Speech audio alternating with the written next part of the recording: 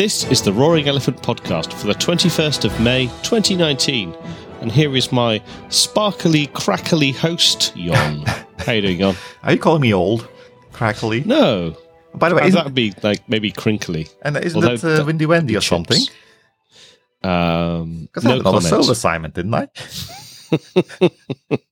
No comment. For people that want to know more about that, you have to go back a couple of episodes where I got christened Wendy Windy or something like that by Dave. Something like that. But again, you have to go drag down a couple of extra old episodes to figure out where that's all about. But we're not talking about that today. We're not. But what are we talking about? Yes. Talking about Spark. And actually, this is a first for the podcast. We're doing a book review. Indeed. We haven't done those in the past. And you received a copy of the book. Yep, full disclosure. We did get a review copy of the book to read so that I was able to ask some somewhat intelligent questions. Yeah. I'll let the audience decide on that one. But I think the book is the second edition of Spark in Action by Jean-Georges. Jean-Georges Perrin, yes. Now, don't get fooled by the French-sounding name. It's a English book by an English-speaking author, and the interview was also done in English, so no problems there. Yep.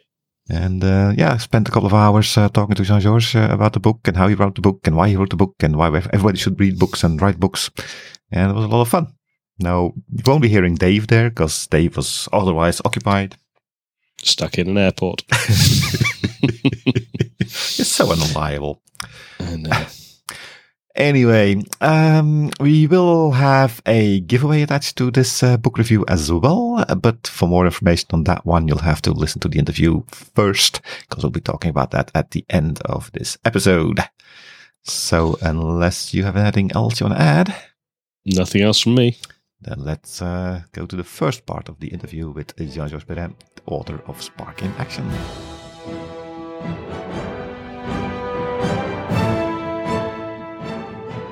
We have a guest today in the studio. We're joined by Jean-Georges Perrin, author of Spark in Action, second edition. Hi, Jean-Georges. Hi, Jon. Thanks for having me. Thank you for being here. Now, for people who don't know you yet, because you're world famous, of course, as far as I know, but tell us a little bit about yourself. Oh, I don't think I'm that famous, but I'm a software engineer. I love doing that, and I've created a few startups back in my earlier years when I was living in France, and about my latest venture was called Green Ivory, and we had an office in the US and an office in France, and roughly towards the end, I was traveling so much that I had to make a decision where I wanted to live for the rest of the coming years, and I decided to go to the US, and I've been in the US for now as a permanent resident, lawful permanent resident. I say that for as a politics around for 3 years. Okay. And so how are you in the computer industry? Are you consider yourself a developer, a programmer, an architect? Yeah, so I think I started to be a software something when I was 12 years old. I got at that time I got an Atari 800 XL from my parents. Funny fact, I was living in Morocco at that time, which was not easy to get anything computers there. And then I started, it's a thing. It got on me, and I could not do really anything else. And the lack of resource you could have actually being in Morocco. And of course, there was no internet in 83. 83.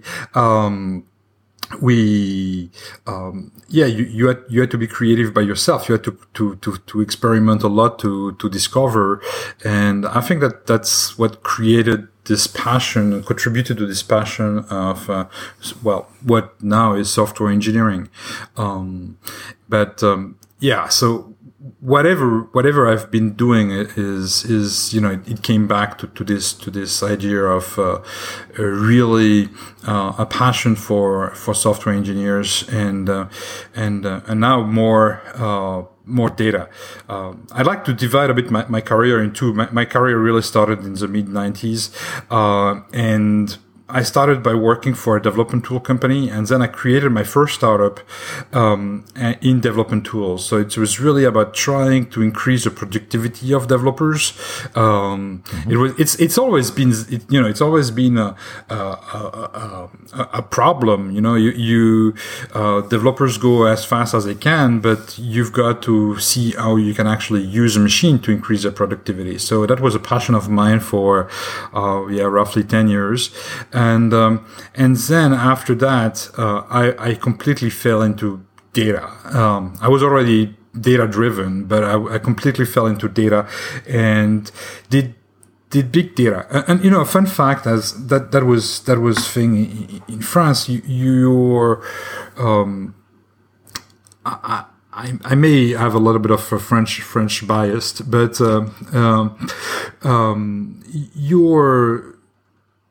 you're learning a lot of things in French, and a lot of things are translated to French. So of course we know what big data is in France, and I'm not saying we are late or anything like that, but by the time you get all the concept turned from this Englishism to French, it takes a little bit of time. And you actually, it doesn't mean that we're technology retarded. It just means that you're following different paths, and it catches a little bit after. So I think my team and I had great people on this team. We did big data, but we didn't even know we were doing big data.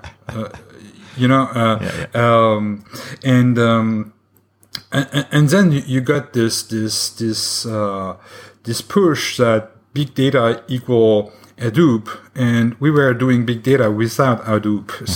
So we felt like, okay, really, we're probably not doing big data. We're not even using Hadoop. So that was a bit of the fun thing. And right now, actually, my passion has moved to really analytics, and I wish I could have more time to do machine learning and AI. But it's really around Apache Spark, and I just took a job. I just changed job, and I'm now the director of engineering for a company called We Experience, and I'm going to be able to apply all this again at the level I want, and that's pretty exciting. So I'm confused here because I've got a world traveler, I've got a software developer, engineer, big data guy. I thought I had an author on the line here. What's going on? Yeah, you I think everybody has some kind of hobbies and leisure activities. So when I was in college, that was back in 91, 92, well, I don't want to brag, but I was not in the bad students, and we got a lot of requests. A friend of mine about teaching people C and C++, and so over the freshman year to sophomore year, we decided to write a book, and so we decided to write a book on C and C++, and so that's how it started. Okay. I never thought I would be an author. I never thought I would be writing something. If you see my grades in French at school, they're pretty lame. English, I've practiced English a lot, but it's school English. So you're not supposed to really write out of that. So I was really, I don't think I was dedicated, or I was designed to be an author. But what happened is that I kind of started really a passion for sharing knowledge. So I'm giving a lot of conferences, and I think I've been speaking at something like 50 or 60 international conferences so far. And I love it. But the conference is, you've got your deck, PowerPoint, keynote, whatever. And you're going through that, and it's very, it's both something like ephemeral, and even if it lasts on SlideShare, nobody goes back to SlideShare to download stuff. It's really, it's more really during the time. So I started a blog, but I was not really convinced. I still try to have an article every month. And it's more like, it's between technology and opinions. And I've been approached by some magazines. So I started writing also in magazines. And finally, I decided, okay, well, I spotted something that was really annoying me in the Spark environment, in the Spark, ecosystem. And I said, I went to Manning and I told them, look, I really think there's this problem in the Spark ecosystem. And I think this is a book that we should write together, and that will help people apprehend and comprehend Spark in an easier way. Well, you're kind of nicely leading into my first question here for the interview, because you hear about Spark book. That's because you said That's because you sent me all the questions, so I know them. Oh, did I? No. Can you send them back to me? You did not. I don't have them. No, because my first question was, why do a book about Spark? So, thanks for asking.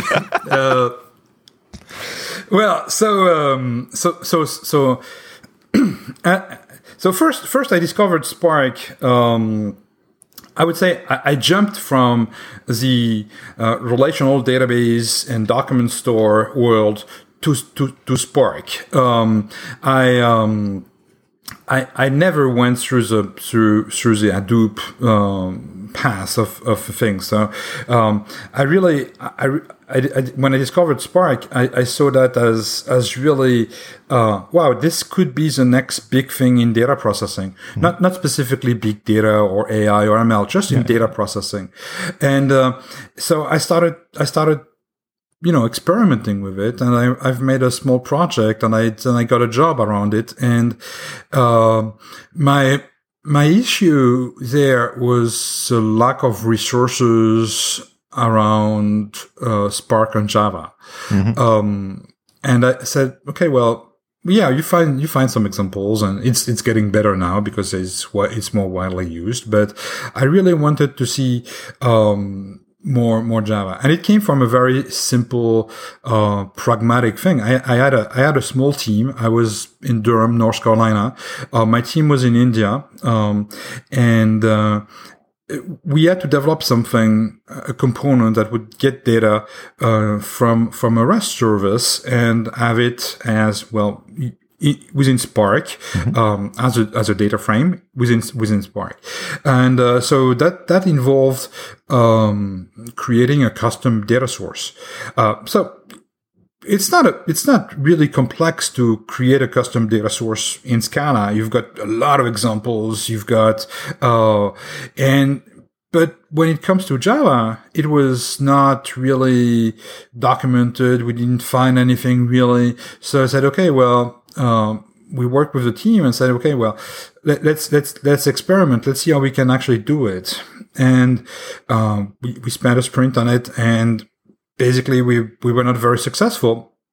So at that point, the team said, okay, well, we have to do it in Scala. There's no way to do it in Java. And that's where, you have this business-minded / technology combination where you've got to make a call as a team leader. Am I going to train my small team to Scala with the risk as soon as I've trained them, they're going to see elsewhere, and find another job because they have more skills, or are we going to spend a little bit more time digging into the Java way of doing it? And I went for the second, and we spent more, I would say, more intense work on it, and we found a way to do it, and we did it, and it's actually chapter 9 in the book now, but that was one of the reasons, because I thought that really explaining people that they don't have to learn Scala to go to Spark would actually be beneficial for everybody in the community. And it's not that I have something against Scala, but I don't have anything for Scala as well. Okay. So let's put it this way. That was one reason. The second reason is, as I told you, I didn't go through the Hadoop way to big data. I did relational database a lot with Informix, and I did document store, a bit of Mongo, and also Elasticsearch, and really, and Solar. And, so I didn't see an obligation to go through Hadoop to go to Spark. Yeah. And a lot of the document, when I started there, was also like positioning Spark as something like Hadoop 4.0 or something, like the next version of Hadoop. And I said, well, that doesn't make sense. Hadoop has its own use cases. And let's also take the people who have experience with relational database, eventually document data source, and teach them how to benefit and how to use Spark. And that was the second reason to write the book. And the third reason, because there's three, is, I messed up there. Is a little bit more, almost a little bit more philosophical. I have a friend at IBM called Rob Thomas, and Rob is actually writing the foreword of the book. But Rob, back in 2016, was describing Spark as an operating system. And I said, what? Spark is wonderful at scaling, data processing, and then you can do machine learning and things like that, but an operating system? So he got me confused, okay, with his statement. So I had to dig a little bit more into why he considered Spark as an operating system, and finally I completely adopted his vision, because I really think that you can build any kind of application and it's really not any operating system, but really an analytics operating system. But really you can build any kind of data processing application, on top of Spark, really as you would build any desktop application on top of Mac OS or Windows, So I really think that was also something worth spreading. Okay, just going back over the three reasons, because you gave us a lot of information there. I think I agree that you don't need Hadoop for Spark, and I'd say that in the recent days, the last couple of months, maybe a year, you also see that with cloud becoming more predominant as well in usage, that people no longer go for the full Hadoop stack, but just pick and choose what they need. And as you say, if you want to need Spark, and you don't need any Hive, and you don't do any HBase, and you don't need HDFS, again, in a cloud environment, you will use whatever cloud native storage is there. Getting the whole Hadoop environment there is quite often overkill, but you need to have the right mindset there. Now, one thing that triggered me is, you say you came from the relational database space, which is a place where a lot of big data people start, of course, but I don't see those guys, guys with air quotes here, using a lot of Java. Those people speak SQL and not much more than that. So how did that happen? Well, everybody can evolve. I like that one. Whatever you say, I'm not cutting that out. Okay. So I have a lot of respect for people doing SQL, and I've seen SQL statements that was kind of taking, I don't know, 2 A4 pages, and that's where it starts to be a little bit crazy. So I think Java is a good wrapper around SQL. So I'm not. That's why I don't oppose them. I don't see an opposition between SQL and Java. One of the reasons I like Java is because it's really strongly typed. And I think that when you're when you're actually manipulating data, that's a big plus. So I think it works pretty well with SQL, who's also in a way very strongly typed. Yep. So. Yeah. I do kind of wonder, maybe I don't want to sound negative here, but if I think about who's the audience for your book here, in my experience, a lot of the people who come from SQL, from a DBA world, they move towards R more often because it's an easier way to move in. I'm not sure. I'm not a DBA, so I don't know. I can't talk about it. But typically I see people from a development environment coming to Spark and people coming from a more database statistical environment going to R. So is that something you subscribe to, or am I wrong here? So no, I don't think you're wrong. I think you have your Dutch vision.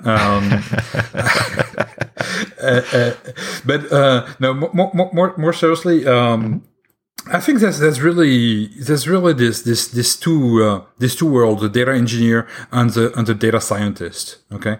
And all those, business analysts, report builders,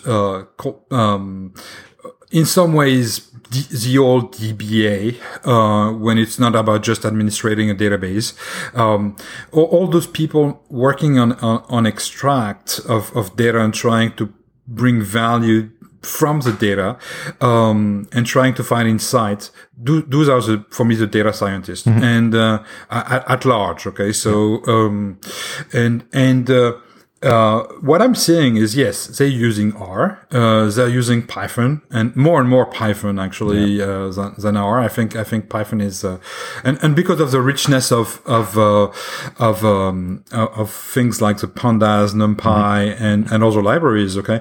And if you, just recently there was the Spark Summit, and now we have, we had Pandas and now we have Koalas, and the idea is that you can reuse directly your Pandas into Spark by just migrating the library to Koalas. So this is awesome for the data science part of the world. I try to focus a little bit more on the data engineering part in the book. And then here you still see a lot of Python,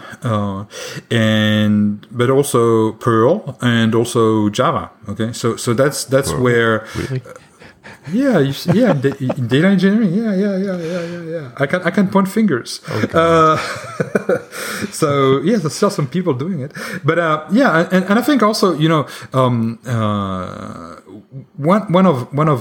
of the reason, well, not of a little bit of a slow adoption, not really slower, but what actually armed a little bit Python was also this big debate between Python 2 and Python 3, and I think this is now a little bit behind us, fortunately, and that now that we've got Python 3, I think it's, as a winner, I think it's also going to help, having some kind of a bit lingua franca between the data engineering and the data scientist.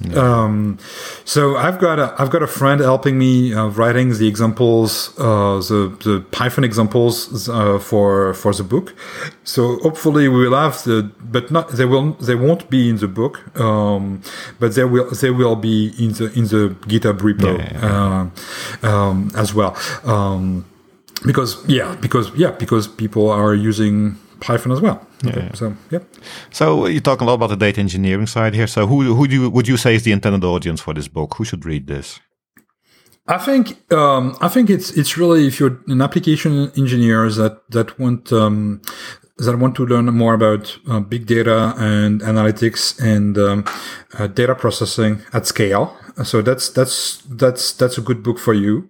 If you're a data engineer and you want to understand more how to build pipelines, how to implement data quality at scale, that's also a very good book for you. If you're a data scientist, you will probably find more useful resource for you in other books. But this one will still be very useful if you want to understand what the constraints of the data engineers are going through. So. Yeah. Now, I've read the book, so I have my own idea about this, but would you say that your book is a reference guide or a tutorial or a how-to? I would say it's more like it's more tutorial. Manning doesn't do reference books, and I understand them. I mean, that's called Javadoc.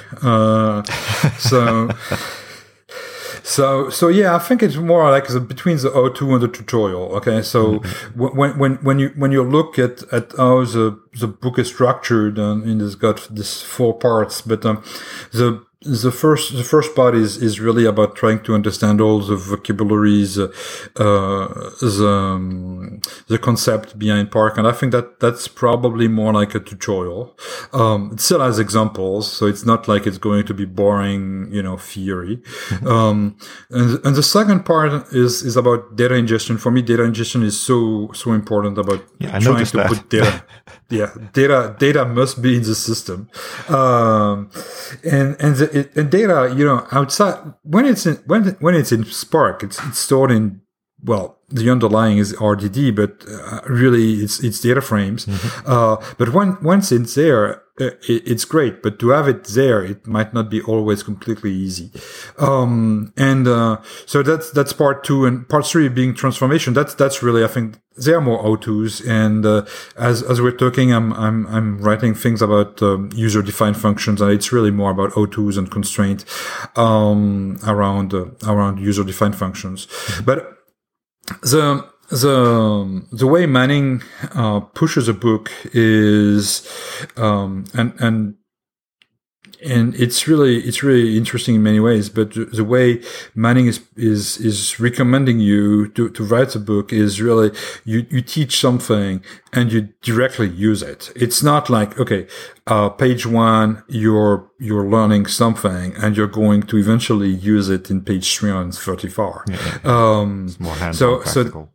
Yeah, and it's funny, they call that just-in-time teaching, which reminds me, which is interesting when you do Java. But anyway,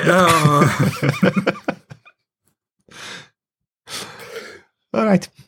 Let's see, because I have a couple of notes here. Actually, I would like to add to your description of the book there. We're going to more detail into the book in a minute here, but you also have appendices in there, appendices, or appendici, I don't know.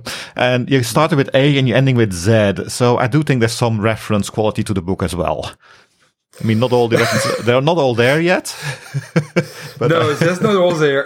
And I've got a big debate with my editor about, I try to have appendix like I for ingestion or J for joins or things like that. Oh, they don't like that. No, they did not. And, that does not make sense. Yeah. That's too simple. And that's why there's a few missing ones, because I just wanted to go to Z, Z was really finding help when you're stuck, and it makes sense that it be at the end, because that's where you want to go to really quickly when you're stuck.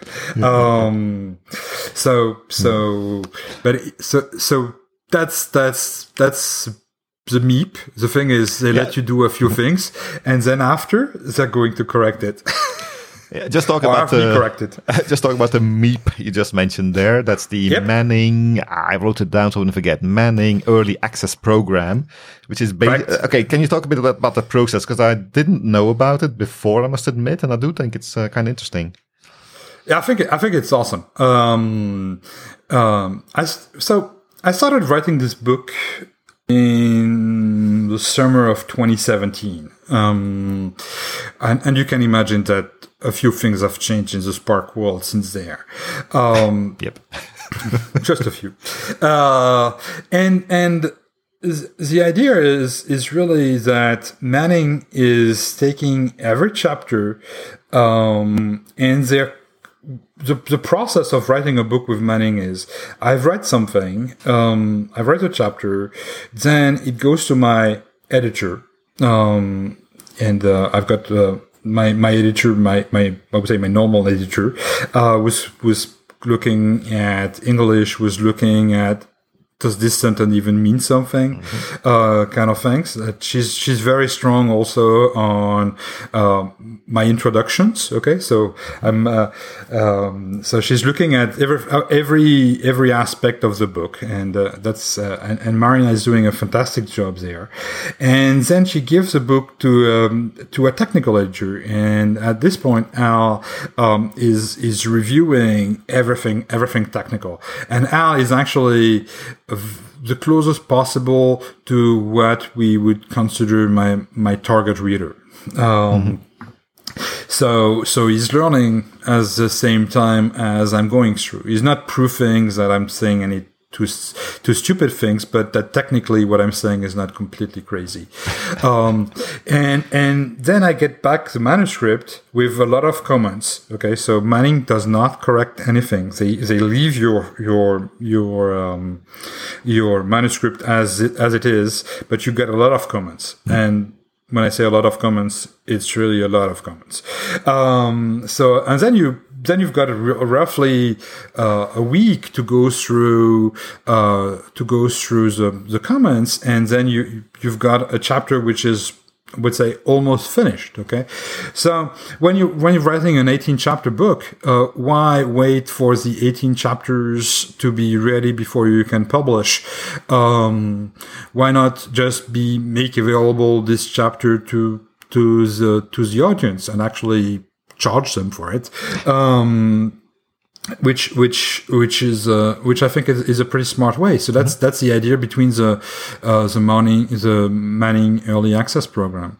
And so when you buy a book, as you did, you get the chapter, you get the book as it is, and you as a PDF, as a MOBI, as an EPUB, and also online in HTML. So which makes it even easier to make actually copy paste of code and things like that. Well, code is in GitHub as well, but so I think it's really great, because if I had to wait for a book on a technology like Spark for 1.5 years, it makes it complete. I'm not going to buy this book. I'm going to buy another book. I'm going to buy something which is already published. Here, okay, I can work with something which is being produced and actually influence. I got people saying, "Hey, I want to see that in the book," or I don't like this thing, and so it's part of a very ongoing process, which is actually making a better and a higher quality book at the end. So I think this is pretty great. So there is some kind of crowdsourcing going on here. People can, the book that I have now, which I read, goes on to chapter 11. So the next chapters will be coming out at some point. Now, is there a way you say you can get feedback from readers? So can they email Manning, or is there a thing on the on the website which they can use to give feedback? Yeah, so Manning has something called the live book, and typically you go online and you can highlight a part and just say, "Oh, what does that mean?" or add a comment on anything. So that's one way to do it. I've left everybody can reach me on Twitter, and a lot of people do it on Twitter and LinkedIn, and giving me feedback this way as well. And Manning has also a bunch of reviewers, so you can become a Manning reviewer, and you're part of the loop. I would say but that would be a more formal review. They really ask you to read the entire book like in 3 weeks and give feedback. And we're going, actually right now, we're starting the third review of the book. There's going to be 4 in total. So that also means that I've got a lot of work when it comes back from the review, because, well, I'm trying to not ignore my reviewers. So does this mean that chapters that have been released already can also change in the future when you get feedback that, I don't know, make you think a different way or try to explain things differently? It did. So, for example, we mentioned ingestion, but there was chapter 7, which is ingestion of files. I originally said, okay, well, it's probably enough to do JSON and CSV and text and XML. That's probably what people are used to. So I'll do that and I'll stop there. And I did a little bit of survey, and people came back to me and say, "Hey, what about Orc and Parquet and Avro?" I said, "Really, guys, you want to cover these things?" And I said, "Yes, we want." Okay, so I modified chapter 7 to reflect this. And now it's so that was a big addition between 1P was the first review and the second review. For example, I was speaking about custom data sources. Right now, the community is working on the version 2 of the data source API. If it's mature enough by the time the book goes out, then I will have to update chapter 9 as well. So it's part of the game, okay? So, which is something I told my editor too. Is next time I'm writing a book, it's not on a technology. It's going to be more like on methods, some things that last more like 6 months. Because there's a real risk here that this book will never end, right? Because if you look at the speed of open source and how this all changes, if you're not careful. It could be. And, as an author, you're also tempted to add different things. Like, for example, Databricks, was one of the company behind Spark, and announced the open source Delta. Delta was a database that was actually very close to the kernel, I would say, of Spark, and they just open sourced it. So it's tempting to add something about that somewhere in the book. Okay, so will I do it? You probably want to make the best book possible, right? But yes. Well, So you've got to do that, and of course there's to be really honest, Manning is great about that. As a publisher, they're great about you. Fluctuating a little bit in your table of contents and adding things, but at some point you also want to finish, and I'm not just doing that for a living. So it's a hobby, right? Yeah. So you've got to combine all those things, and I also have a bit of kids and things like that, that I want to take care of. So it's really a mix of everything, but really, yes, you've got to keep that. And I think the early access program is really useful to be able to get all that feedback, and finally at some point you will get the printed massive 600-page book that it's going to be. So 600 pages, right? I've written it down. Yeah. When I read the book, and you mentioned open source already, you mentioned it too now. I did notice that it's all talking about open source stuff. Is that intentional? Is that just because the subject matter is open source? Does it matter? I speak in when we're ingesting data from databases in chapter 8. I speak about non-open source database like DB2 and Informix. But I think open source matters so much right now that and you mentioned that in the last Roaring Elephant episode I listened this morning while I was walking. I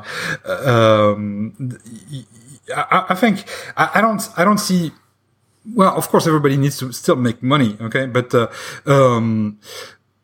I don't see closed source software having a bright future from the ground up anymore now. So, and open source doesn't have to be free, right? It's a difference between something being gratis, no money required, and being open source. It's two not correct. They go yes. They're similarly in line, perhaps, but it's not the same thing. Yeah, but the idea of open source is you can actually have access to it for free. Compared as closed source or licenses where you you sometimes have to pay first to get anything. So really I think open source really matters, whether the licensing, whether the model, it's, and companies like Databricks or IBM behind Spark, they make money from Spark. Okay. And IBM just bought, they should. IBM bought, Red Hat for, I don't know, $35 billion or something. A lot of money. So, a lot of money, yeah. And it's actually just it's in my playground. It's something like 30 kilometers from where I live. So it's a big impact here. So it's a different business model. But I think that it's great to have it. I didn't count the number of times that something was not really working the way I suppose it was working in Spark, and I had to go to the source code, and which is in Scala. So I had to learn my minimal dose of Scala to understand that. But that's great because you understand a little bit better. You have access to this resource, and it's actually, you build more trust on a product like that than closed source. So. Okay, let's dive a little bit deeper in the book, if that's okay with you. Sure. Because, as I said, I did read it, and I enjoyed it very much. Thank you for having the opportunity for that. You already mentioned that all of the program examples are available on GitHub, which I think is a great thing to do. I hate typing stuff from a textbook, or cut and paste from a PDF is usually horrible. So that's definitely great. Now, I noticed, probably this is because you're doing the Java way of working here, because you're using Eclipse as your IDE of choice, and you explain how to install and all that. Now, typically, people that think about Spark immediately think about your Python notebooks or Zeppelin or things like that. Now, that's a different way of working with it, right? So, can you explain a bit more?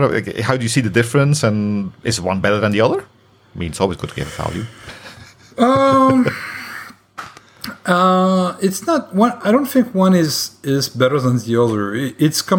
I think it's coming back to if you're addressing a data engineer versus a data scientist. I got a lot of training on data science, and the first go-to, whether it's Spark in the back end or not, the first go-to is, hey, let's start a notebook. Okay, so and typically more Jupyters than Zeppelin in my experience. Yep.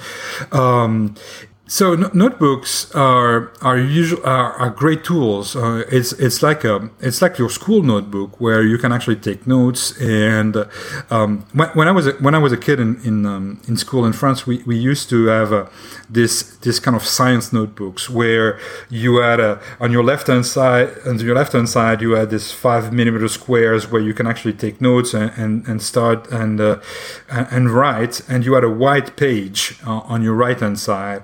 Where you can actually draw, and I like this comparison with notebooks where you have your explanation, and then you can type in your code, and you've got the result of your code, and not only as some kind of ASCII art table when you're displaying a table, but really having a nice table or a visualization or even applications that can actually be leveraged directly in your notebook. That's makes them really fantastic. However, I don't think that for traditional, let's say I'm building a data pipeline that is taking data from on-premise to the cloud, for example, and having some kind of document transformation in the middle. I don't see the value of a notebook here. You're building a traditional application, and that's where using a standard IDE like Eclipse or IntelliJ or whatever, or even Maven and VI if you want. Obviously. You can do that very easily. So that's once more, when I was thinking about the people that would be reading the book, like more data engineers and application engineers, I see them more using using them, using apps, IDE like Eclipse. Tools, because I've experienced myself. I mean, I'm a solution architect, and when the data scientists build their stuff in notebooks and then it has to come into production, go into some kind of a batch pipeline, it's actually kind of hard to rebuild it to make it work like that. And by starting in an IDE, you get a kind of a head start. And as you said, for these kind of things, for this level of job, it makes more sense. Yeah, and this is actually something that originally I wanted to put in the book, and it's not going to be there. But it was the idea of how do you leverage a data scientist notebook directly as part of your data pipeline. It would be interesting. It would. A lot of people struggle with that. Well, you've got your topic for your book. I already have too many hobbies.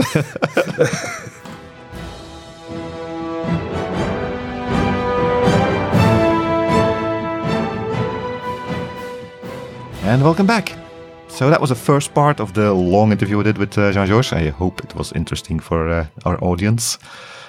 But more goodness to come, of course, because the second part will be coming out not next week, because that's a news episode, but the week after that, the next topic show will be doing the second and final part of this interview.